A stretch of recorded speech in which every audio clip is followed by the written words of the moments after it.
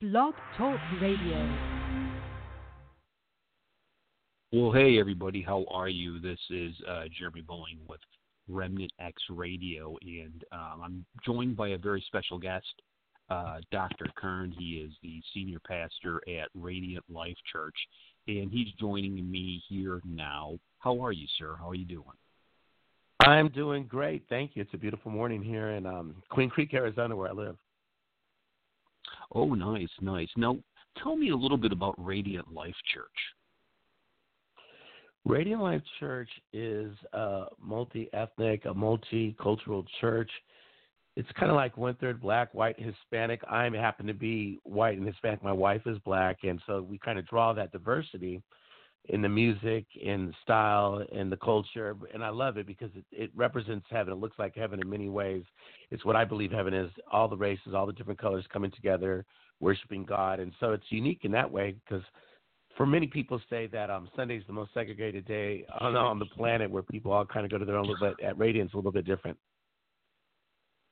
That's outstanding. How long have you been a pastor? Oh, my Lord. I started pastoring at 19 years old.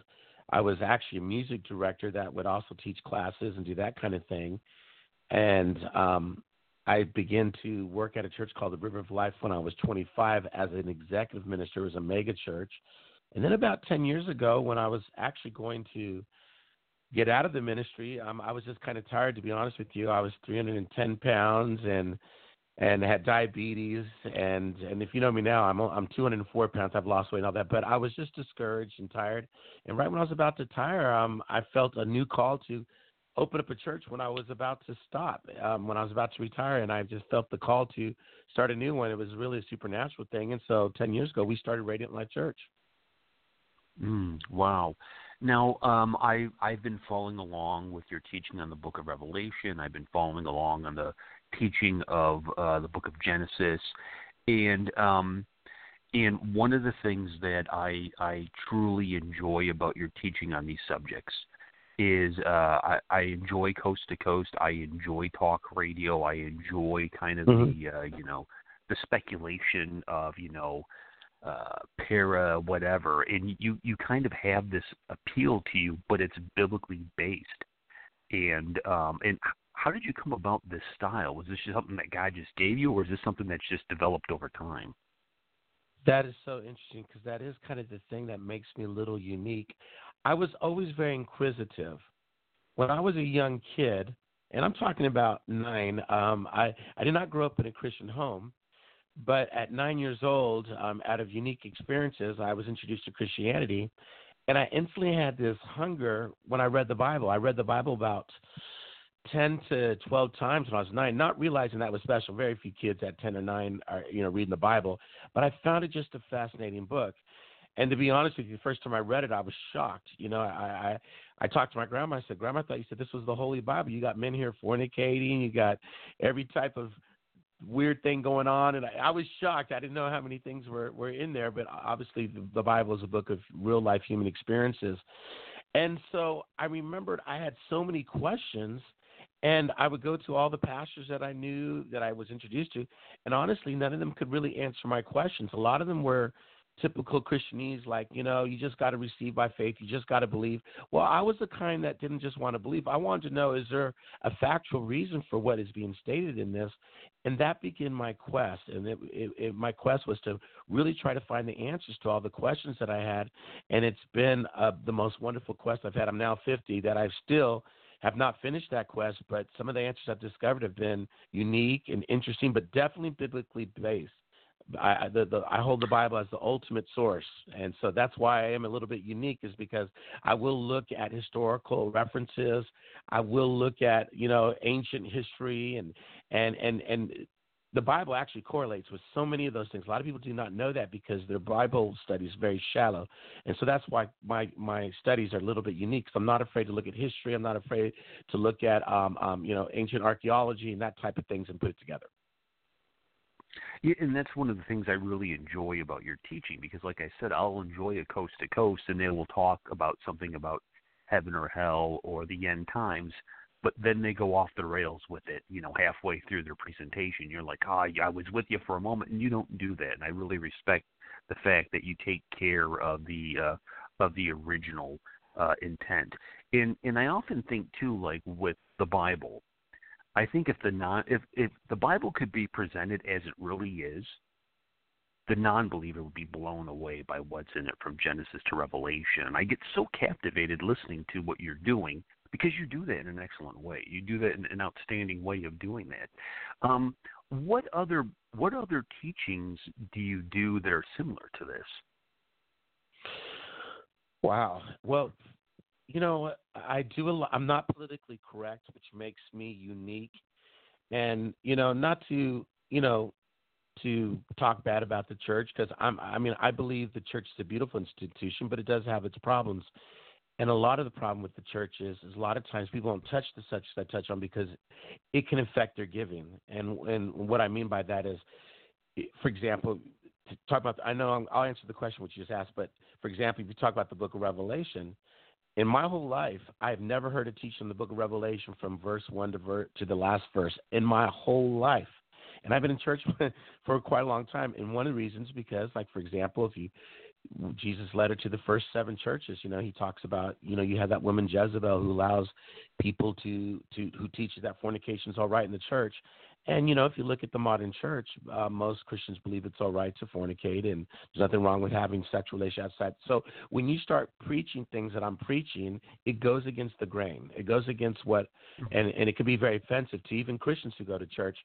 But so I'm not afraid to touch on those subjects. One of the subjects I'm doing right now, which I'm getting such an in fact, we just had an avowed atheist who came and heard this teaching. I'm doing a teaching on health and wellness, looking at how the FDA has kind of screwed us up and looking at true health and from the Bible, because the Bible talks about that, how your food can be your healing and that you can actually receive healing through the things that you eat. So we're looking at what the Bible says about it, and it's really fascinating. And it was interesting because there was this avowed atheist. Someone invited her, and I guess she's really into health. That's why she came. But by the time she left, they said her eyes were just full of tears. Somehow, just hearing it from the biblical point of view, even though she was an atheist, somehow God was touching her heart. So I try to do things that people can relate to. Like this health series. I'm doing this health series because as a minister, I do believe in divine health. I do believe in praying for people. But I'm tired of praying for people who don't get healed, and it's because they eat wrong. And God can't heal you if you're going to continue eating wrong, because that's what got you sick in the first place. So he might heal you, but you're going to return to sickness if you're doing the same things that got you there, if that makes sense. Oh, absolutely. So it makes sense. And it sounds – I'm sorry, Pastor, go ahead. No. I wanted to hear your response. And so we're actually looking, what does the Bible say about food? And the Bible has a lot to say about food. People forget that the whole world was lost because of a meal. Adam and Eve, they ate that food that was forbidden. People forget that Jesus was betrayed over a meal. We forget that, you look at the story of Jacob and his brother Esau. In other words, food is a lot more spiritual than people think. Many things have been lost. So I think it's an important subject that most pastors don't ever even talk about. Again, another subject I've never heard anyone teach on, but they're things that people relate to and people want to know. So we talk about hormone balance and water, hydration, according to Scripture, but also things that are out there in exercise and things you just don't normally hear, but it is very practical. And people who don't go to church go, I would like to hear some about that. Oh, I would love to get my hands on that series. Is that something that you'll be making available? I will get that to you. Yeah, we have so many series that I have to release to you, and we have tons of them. Yeah, that one's 3 weeks long. I'm going to be finishing it this week, and you know what? I'll make sure I put it in your hands because that's one that people are really, really enjoying. I'll make sure I put that in your hands. And what I really enjoy. Yeah, it sounds amazing. What I really enjoy, again, I've gone through your Revelation teaching and I'm going through Genesis, is it's not filled with just platitudes. It's not filled just with, kind of the Christendom big tent talk. You're telling it how it is. You're explaining things with boldness, and I want to encourage you, Pastor, to continue on with the boldness. And I think it's a very brave thing for you to do. because sometimes it's not popular. Sometimes it's not popular, and, Oh, not at all.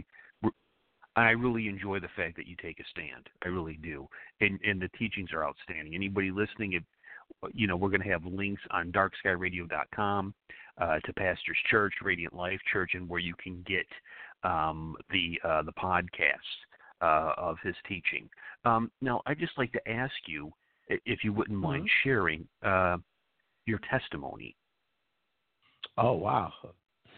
Wow. Oh, yeah. I mean, and if I go a little long, or if I just quicken me to make it shorter, because I know our time's short. But in short, my mother, I did not grow up in a Christian home, and when I was 4 years old, my mother got sick and her lungs got filled with fluid, and they gave her penicillin, not knowing she was allergic to it. Long story short, they took one of her lungs out. The other one got filled with fluid, and my mother died on the operating table. And she was dead for quite a while, probably 5 minutes, I believe. And I remember them coming out to me. And I was only 4 years old, but I remember them telling me my mother was dead. And I didn't really know what that meant, but I knew it wasn't good. I could see my brothers and sisters and my stepfather weeping. Well, miraculously, someone was there, and they prayed for her, and my mother came back alive. But here's the weird part. My mother did not have that experience where she saw the light, where she, a lot of people, they saw this light, they saw Christ, they saw this, and they saw. My mother went to hell. I mean, as horrible as that is, my mother went to hell and described it. And when I got older and I became a theologian and reading all the accounts of hell, I could not believe how my mom's depiction was similar to what the Bible says and what many other people. So long story short, about 5 years later, when I'm 9, I mentioned I was 9 when I read the Bible. It's because my mother got the same sickness that she got in 1972.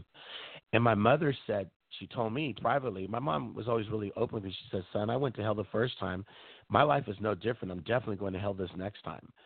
So out of the fear of dying, she really thought she was going to die, and she thought she could go to hell. She began to pray and ask, Lord, if you're there, reach out to me. And somehow somebody invited her to a spirit-filled church. She got saved, and we say saved, in other words, she received Christ as her Lord.